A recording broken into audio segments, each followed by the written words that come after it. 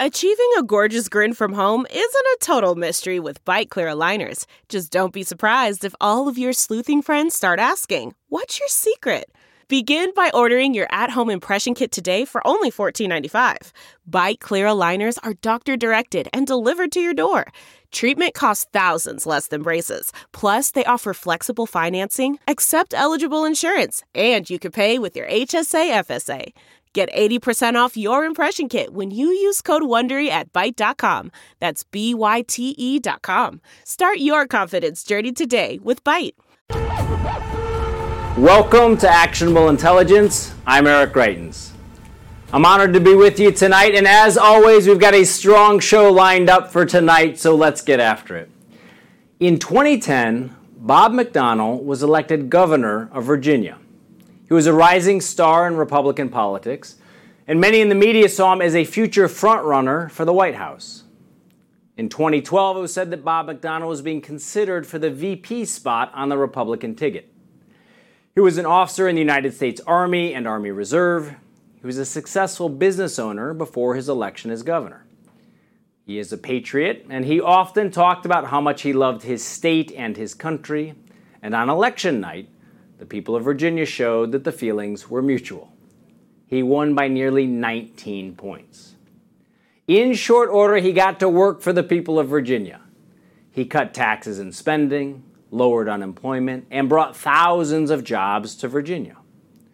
4 years later, in January of 2014, Governor Bob McDonnell left office with a 55% approval rating. But just 10 days after leaving office, something happened that changed the lives of Bob McDonnell and his family forever. He was indicted by a federal prosecutor who claimed that he had engaged in corrupt acts for a personal friend. The prosecutors pointed to gifts given to McDonnell, all legally received under Virginia law by the owner of a business. Now, no evidence of quid pro quo ever surfaced, no evidence of corruption, no link between a campaign contribution and a vote or a contract was ever proven. You just had a zealous prosecutor who wanted to make headlines. The so-called investigation into Bob McDonnell lasted over a year, and it took place when, during the election season, the voters of Virginia were deciding who would succeed him to the office of governor. To the surprise of few, the prosecution worked with the mainstream media, and they leaked salacious and damaging details. And as it would happen, the Democratic candidate, Terry McAuliffe, would win in a slim margin, less than 2 points, while the Republican incumbent was slandered day in and day out by the prosecution, by the media, and by politicians. In order to charge the governor, prosecutors came up with a new legal theory. It means, very simply, they played with words. They tried to change the definition of bribery to make it fit the case. And for a while, it seemed that their plan was successful. The trial, that lasted 5 weeks, was as high profile as a case can get. And looking back, it's clear that the prosecutors were willing to do any and everything it might take to win, even if it meant bending the law. The McDonnell children were threatened with obstruction of justice charges if they were unwilling to cooperate with the people trying to put their dad in prison. After 3 days of deliberation, the jury announced guilty verdicts against Bob McDonnell and his wife. Now, immediately, Governor McDonnell lost his teaching job at a local university, and shortly thereafter, the governor was sentenced to 2 years in federal prison for a crime that wasn't a crime. But of course, the facts didn't matter. The national media pounced on the opportunity to write headlines. Now, at that time, some might have given up hope. But Bob McDonnell did the opposite. From the very beginning, he promised to work as long and as hard as it took to prove his innocence and to get the facts out. And he did just that. He remained free while he appealed the decision to the United States Circuit Court of Appeals. You'd think that after the misconduct demonstrated in the first trial that it would be common sense to reverse the decision, but unfortunately for Bob McDonnell, it wasn't. The court upheld the conviction, and it appeared that the former governor was on his way to prison. That, of course, was followed by a new wave of nasty articles and political attacks. The prosecution attacked the McDonnell family. They attacked him with taxpayer money, but made him pile up a legal bill in the tens of millions of dollars. But again, Bob McDonnell didn't stop fighting. And he appealed to the highest court in the country, the United States Supreme Court. For months, he and his family were unsure if the justices would even take the case, and there was certainly no guarantee then that he would be exonerated if they did. At one point, the U.S. Solicitor General, one of the top officials in the justice system, requested that the Supreme Court not hear the case.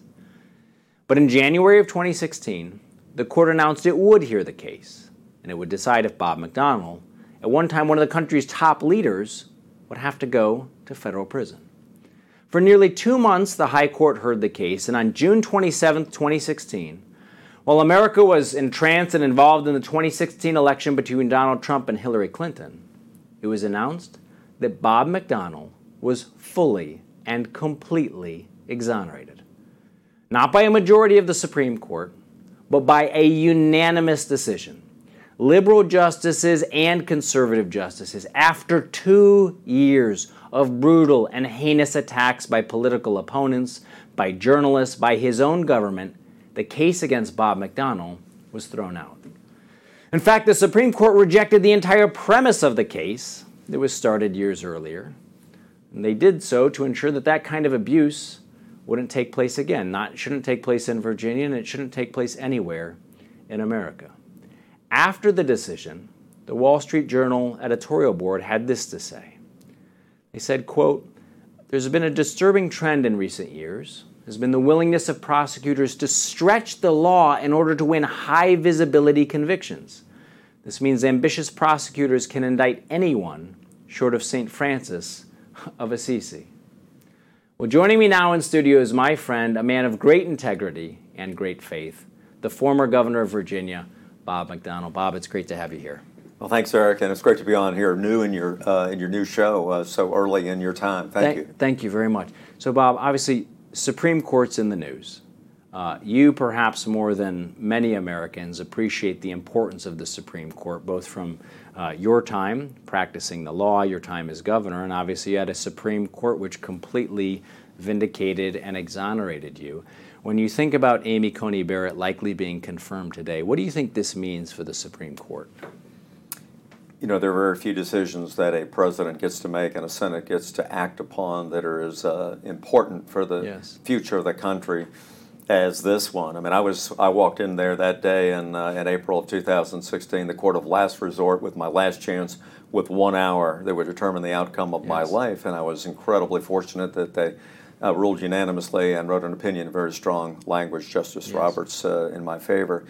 But, you know, Amy Coney Barrett, of course, I'm a Notre Dame fan and a Notre Dame grad, so I'm a big fan of hers. I've had a chance to meet her when I taught out there a couple of years ago. But what I really like about her is when you look at what the founders wrote in the Federalist Papers about judicial power and about finding people that would find and declare the law, that would simply apply the facts to the law as written by the legislature and render a decision, not substitute your own judgment, not give new meaning to the words that the founders intended. The type of people that I think they had in mind, especially reading the Federalist Papers, is somebody like Amy Coney Barrett. So I am so glad that she's now, her nomination is now on the floor of the Senate, and I think there's every reason to believe she will be confirmed and very likely could be a deciding vote in the next president of the United States if some of the challenges that are likely to come up are going to be heard by the court. And very briefly in the time we have left in this segment, I know you're gonna stay with us. What do you think her confirmation would mean for President Trump's legacy? There's no question. Over 200 federal judges confirmed, and constitutionalists, originalists, people who apply the law as originally intended, as Congress wrote it, is critically important for the future of the Republic. Activists on the right or left are equally bad, and she's going to be one of those people, I think, that people on the right and left will be proud of. If you pass the law and it means this, she'll interpret it that way, and you'll get a fair decision. You won't have to guess where she stands. Absolutely. Well, folks, stay right with us. We're going to be right back with Bob McDonnell. We're going to be talking about the current state of justice in America, his faith, the future of our country, his continued service to veterans and to others. And we'll be right back with you in just a minute. Stay right with us. Delve into the shadows of the mind with Sleeping Dogs, a gripping murder mystery starring Academy Award winner Russell Crowe. Now available on digital. Crowe portrays an ex-homicide detective unraveling a brutal murder he can't recall. Uncovering secrets from his past, he learns a chilling truth. It's best to let sleeping dogs lie. Visit sleepingdogsmovie.com/Wondery to watch Sleeping Dogs, now on digital. That's sleepingdogsmovie.com/Wondery. Now we're going to continue our conversation with Bob McDonnell. So Bob, Stalin's head of the secret police once said, "Show me the man and I'll show you the crime." The idea was that Stalin would target people for political prosecutions. You were obviously targeted for a political prosecution. I have some personal experience of this as well. We've seen a lot of police officers around the country targeted in political prosecutions. Where do you think we're at today in terms of people's confidence in the justice system, and how do you think these political prosecutions have started to undermine people's confidence in the American justice system? Well, Eric, I think you know and agree, yes. being in the military yourself yes. and being the governor, commander of a National yes. Guard, we've got the best law enforcement officers yes. and the best justice system in the world. Yes. But it's not perfect. Right. Because it's made up of human beings, and they yes. have biases, and they have failings, as we do. Yes. And I think, another way of phrasing that horrific Stalin quote is, you find your defendant, then you go and build your case. Yeah. And the problem is we have about 5,500 federal criminal laws. Most of those, if you look at the founders' intent under the 9th and 10th Amendment, were always supposed to be in part of the police powers reserved to the states. Yes. But we have made so many, and they're long, and they're vague. In my case, Justice Stephen Breyer, liberal Democrat, said on the bench during oral argument, he said, "This case represents the greatest separation of powers problem as I've ever seen, because a federal prosecutor is virtually uncontrollable, and we can't let the executive branch basically substitute their judgment for the legislature." That was his inference. And he was absolutely right, because if you do that, you can twist these words, and then with all the resources of the federal government coming against a defendant, just crush them. And that happens to a lot of defendants, unfortunately.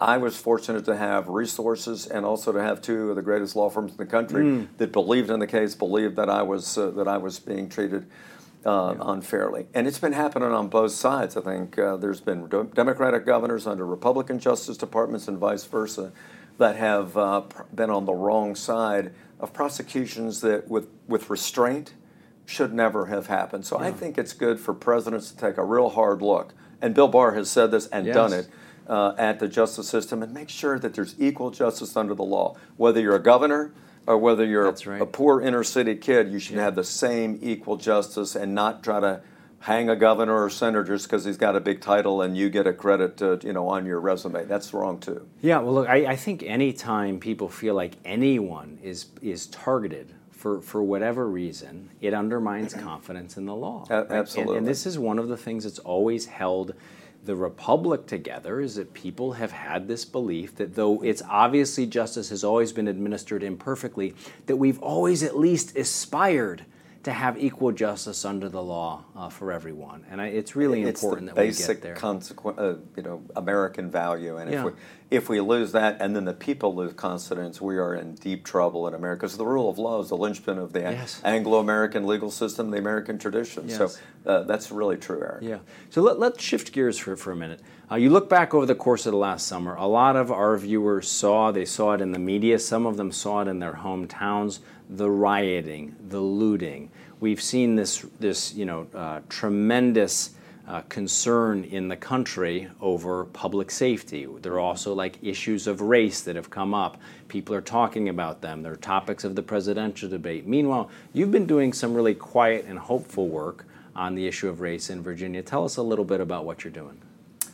It's been 400 years since the first enslaved people walked off a boat at Fort Monroe, now Fort Monroe, Virginia, Hampton, Virginia. My predecessor, Governor George Yardley, did that first deal, slave deal in 1619.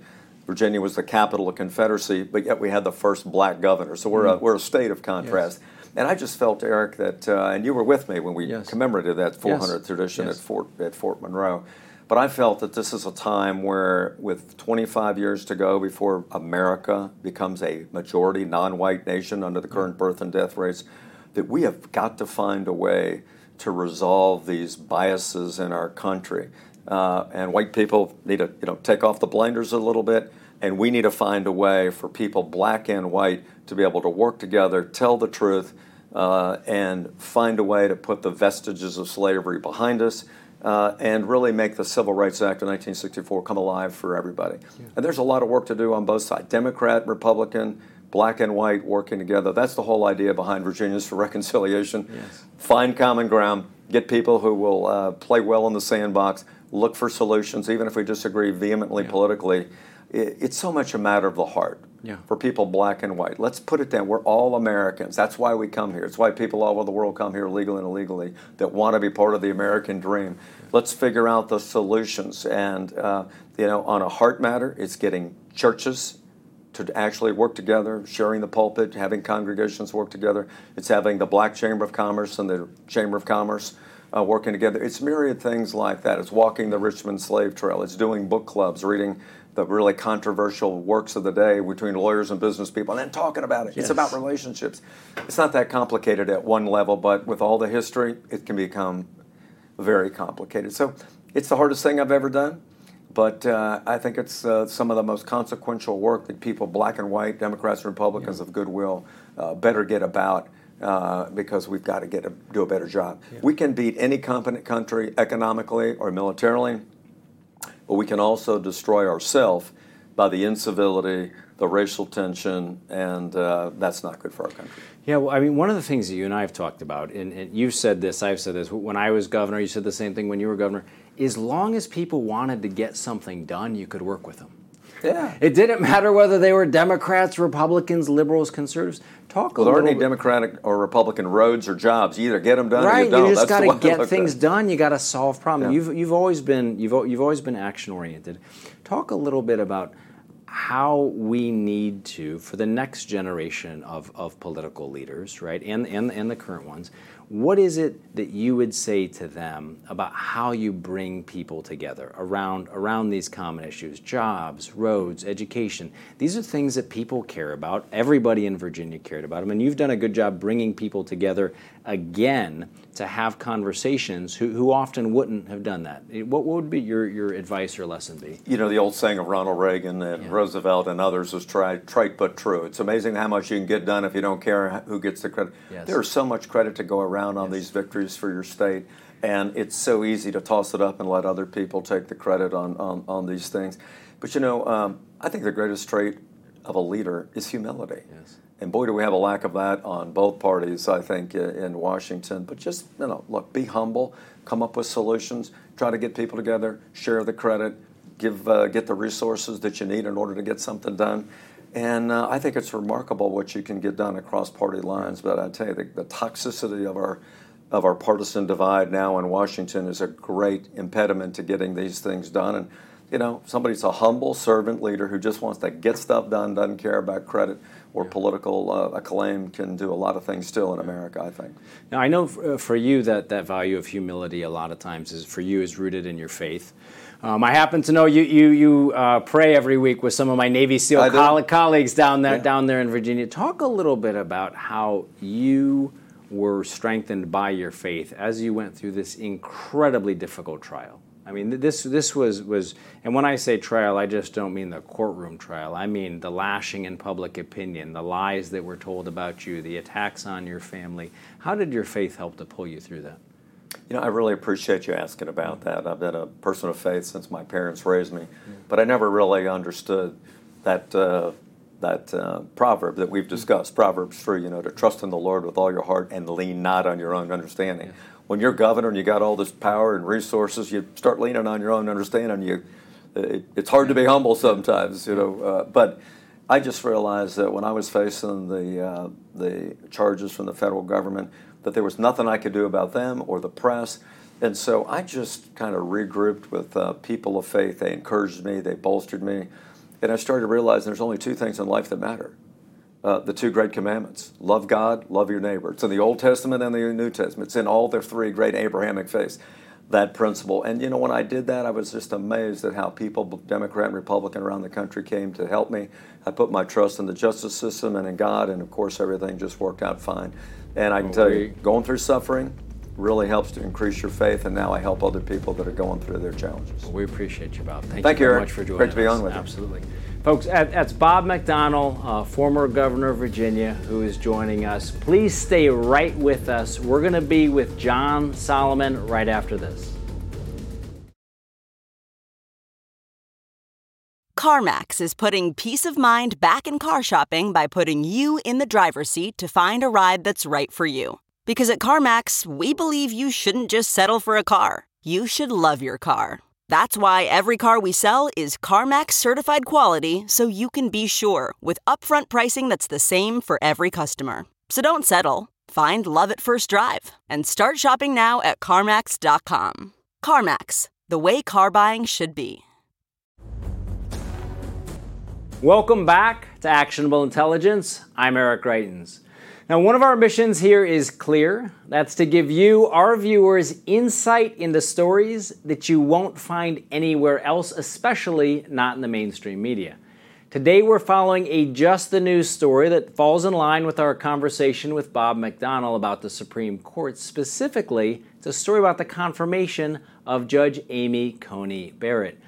Just the News editor-in-chief John Solomon has reported that there's at least one Senate Republican that's planning to vote against Barrett's confirmation. That's Susan Collins, the senator from Maine. To break down this story and to provide some insight into that decision and some other Just the News stories, John Solomon is joining us on the set. John, thanks very much for joining us. Great to be with you, Eric. So Susan Collins is voting against Judge Amy Coney Barrett. Why? Yeah, not unexpected. This was a vote that neither Mitch McConnell nor President Trump was counting on in this race. She's in a very tight re-election campaign up in Maine. It's a purple-blue state. And what she says is, this isn't a statement about Judge Barrett's qualifications. It's simply an act of consistency. In 2016, she voted against President Obama's nominee, Merrick Garland, from getting a hearing then. And she says, if I did it then during an election year, I need to be consistent now. I think this is her playing to her audience. She knows Maine very well, and she's trying to preserve that red seat for the Republicans in the Senate, and I think that's what this is mostly about. Now, on the flip side of it, there was a Republican senator who previously said she would not vote for Judge Barrett, and she flipped sides.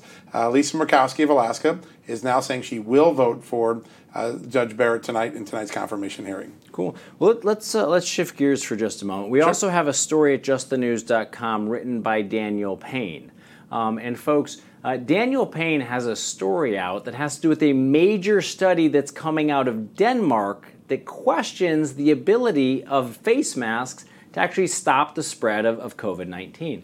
Now, the study concluded in June, and the research from a team of Danish researchers followed 6,000 people. Half of them wore masks and half didn't.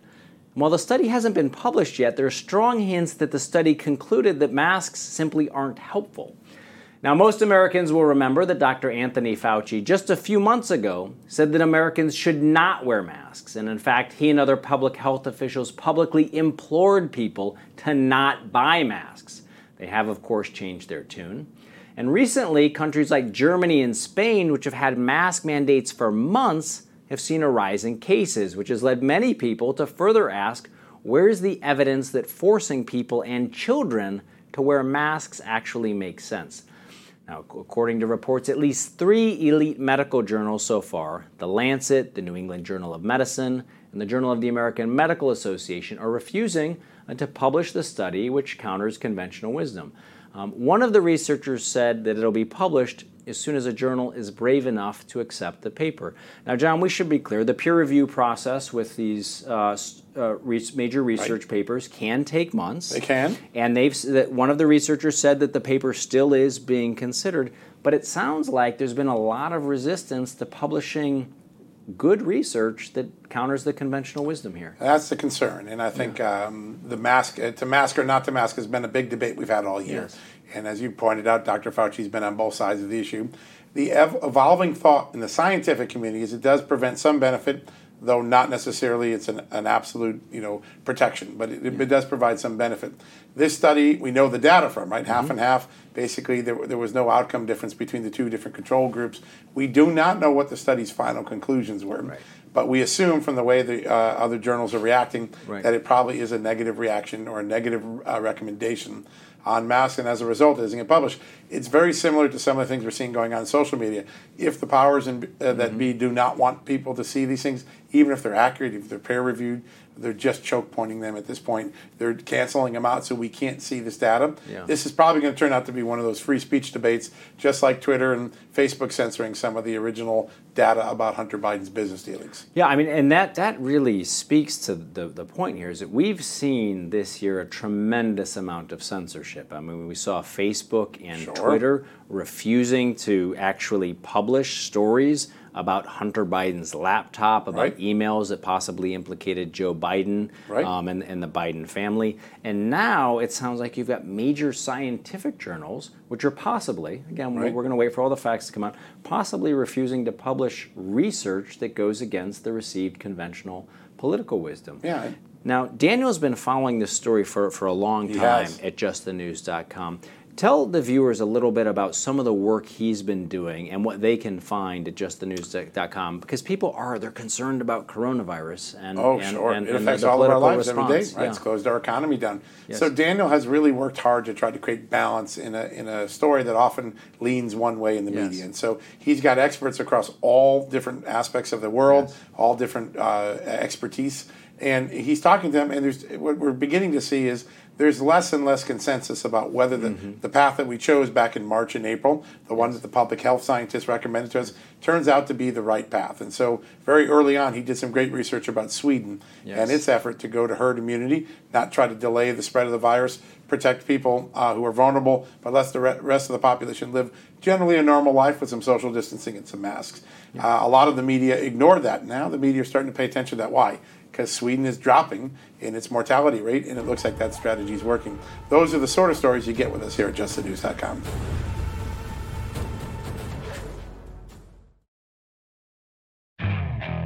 Okay, picture this. It's Friday afternoon when a thought hits you. I can spend another weekend doing the same old whatever, or I can hop into my all-new Hyundai Santa Fe and hit the road. With available H-Track all-wheel drive and 3-row seating, my whole family can head deep into the wild. Conquer the weekend in the all-new Hyundai Santa Fe. Visit HyundaiUSA.com or call 562-314-4603 for more details. Hyundai, there's joy in every journey. Welcome back to Actionable Intelligence. I'm Eric Greitens. We're excited now to have our special guest with us, Sean Spicer. For nearly 30 years, former White House press secretary has given his time, energy, and effort to support the Republican Party. And whether that's been time spent working with various congressmen, the Republican National Committee, or his time in the White House. Nowadays, most people recognize Spicer as one of the most visible press secretaries in history. But that's not the only cool thing to know about Sean Spicer. In fact, you may not know that Spicer is also still an active commander in the United States Navy Reserve. And he's got a new book out, Securing America, Leading America, President Trump's Commitment to People, Patriotism, and Capitalism. And with the introduction out of the way, I'm very honored to welcome in former Press Secretary, Commander Sean Spicer. Sean, tell us about Leading America, this new book that you have out. Well, first, it's great to be with you. Congratulations on the show. Thanks for having me.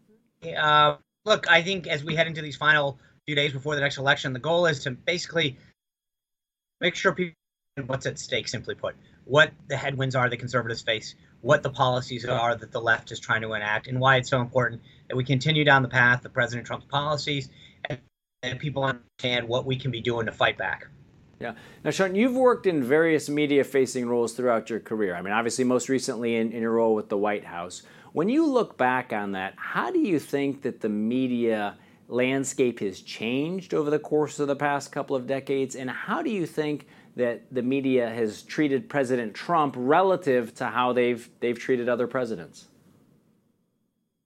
I'll start with the latter first. I mean, look, I think it's what they've done is there is a full-out visceral dislike of this president. That's probably putting it mildly and nice.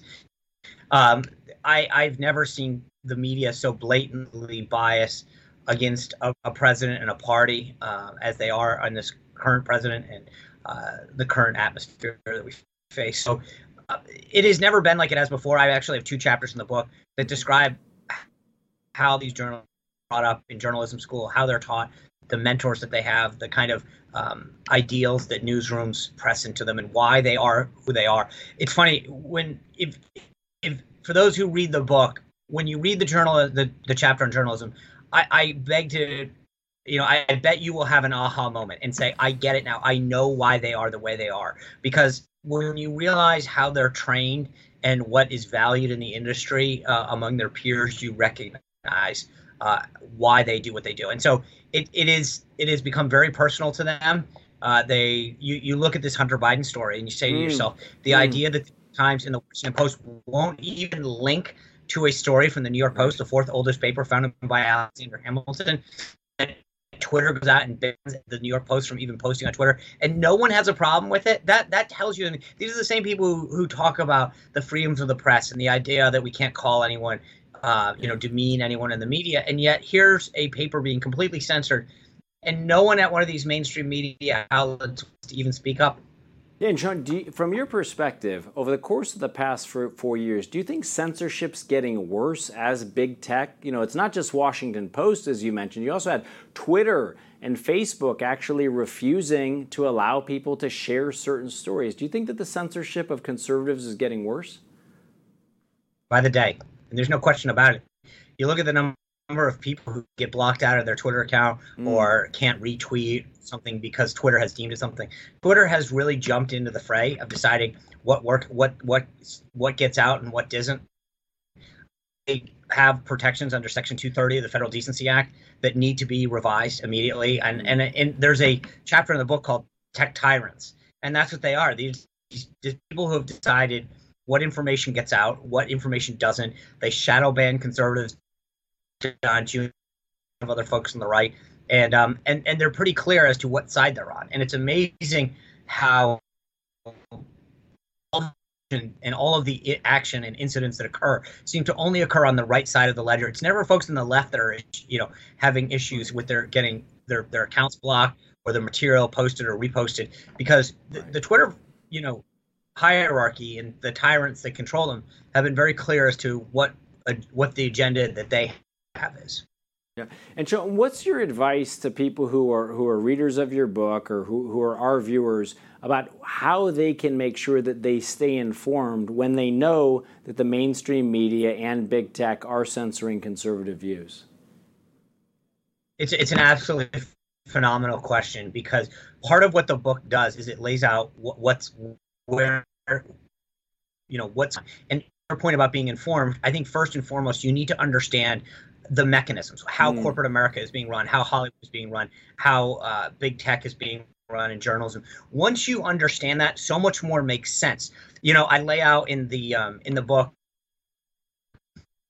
that it overlooks its own self-interest because they'll overlook profit, they'll overlook audience size, all because something doesn't conform to a far left agenda, and it would promote something that's the antithesis of them, i.e. conservative principles. And once you understand how they operate, it makes a lot more sense. And so my suggestion would be to inform yourself of how these institutions are comprised so that you can fight back. Because one of the things that's interesting in each chapter, I talk about some way in which conservatives are fighting back and winning.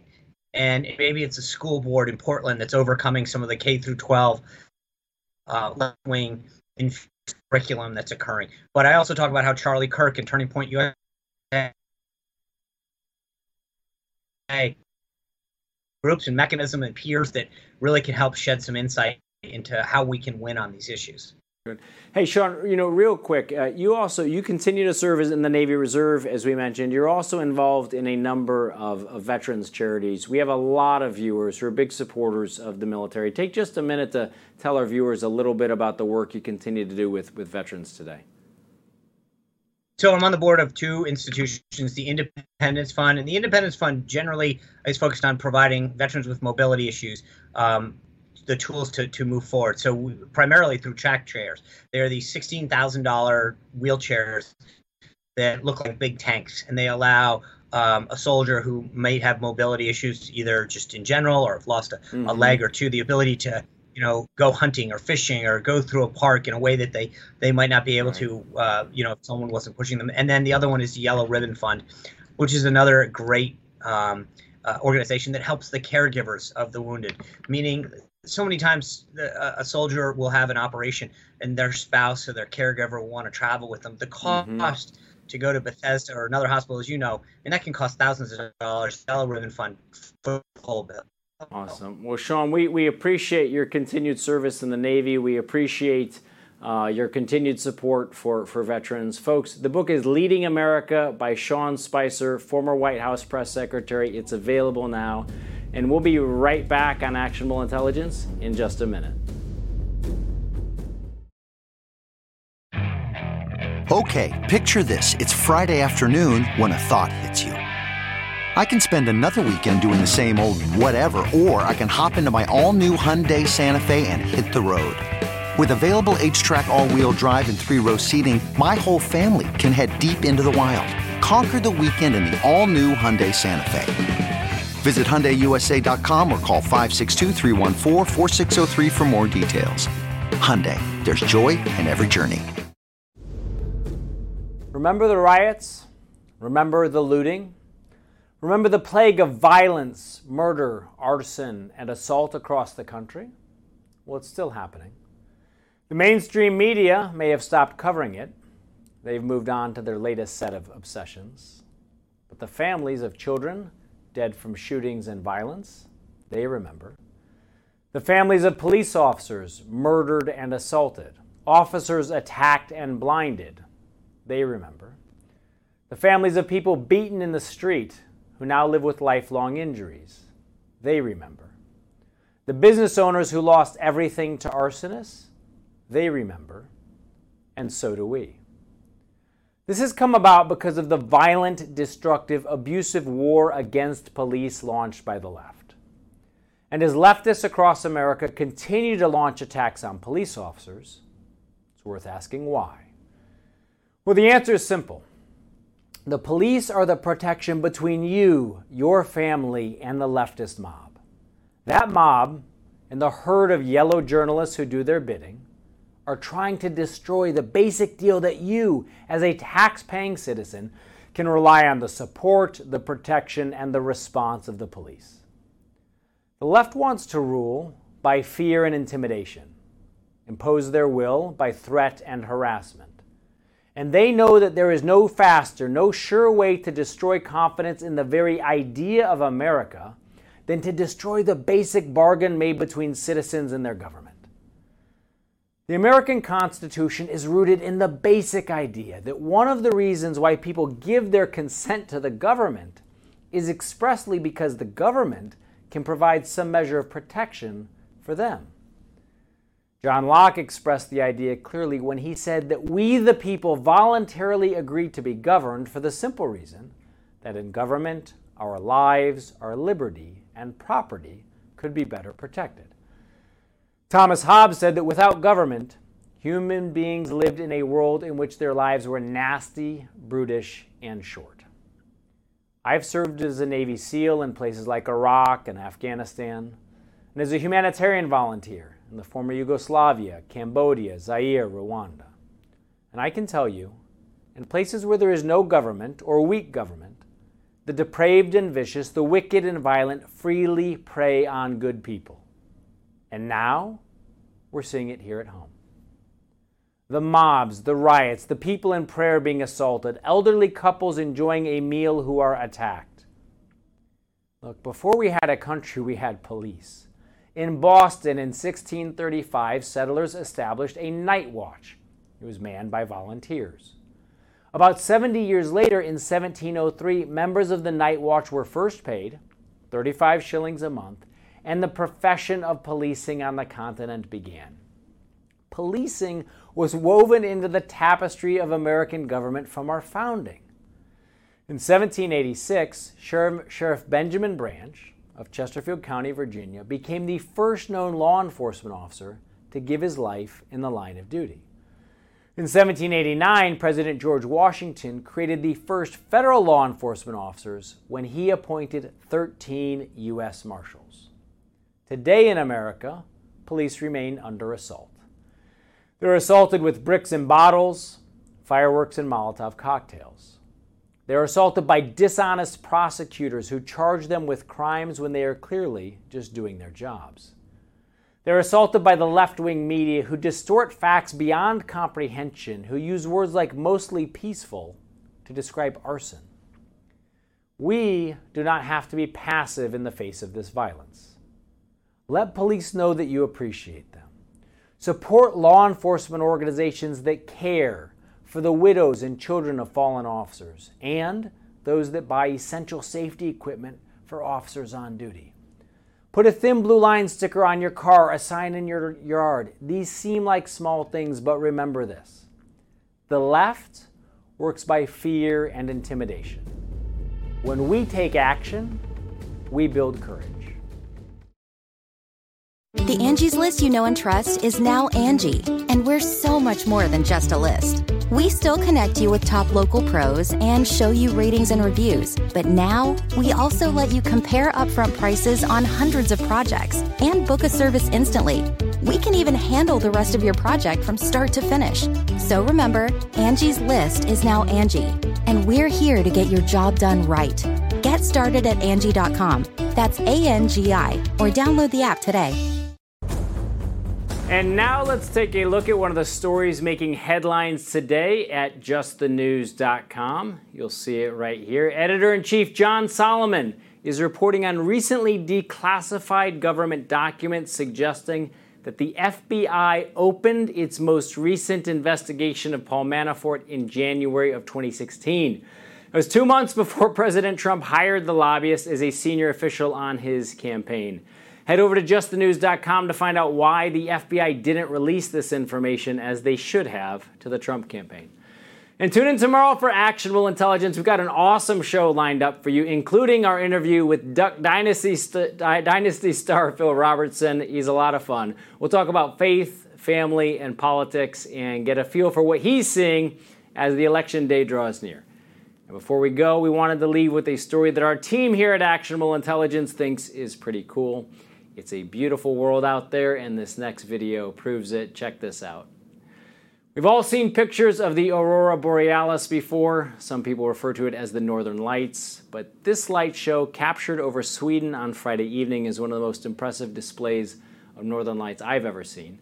An experienced stargazer was on a road trip when he captured this sight in a forest in northern Sweden. For those who don't know, the auroras are the result of disturbances in the atmosphere caused by solar wind. All you really need to know, though, is that they're pretty awesome. And it's a little reminder that we live in a beautiful world.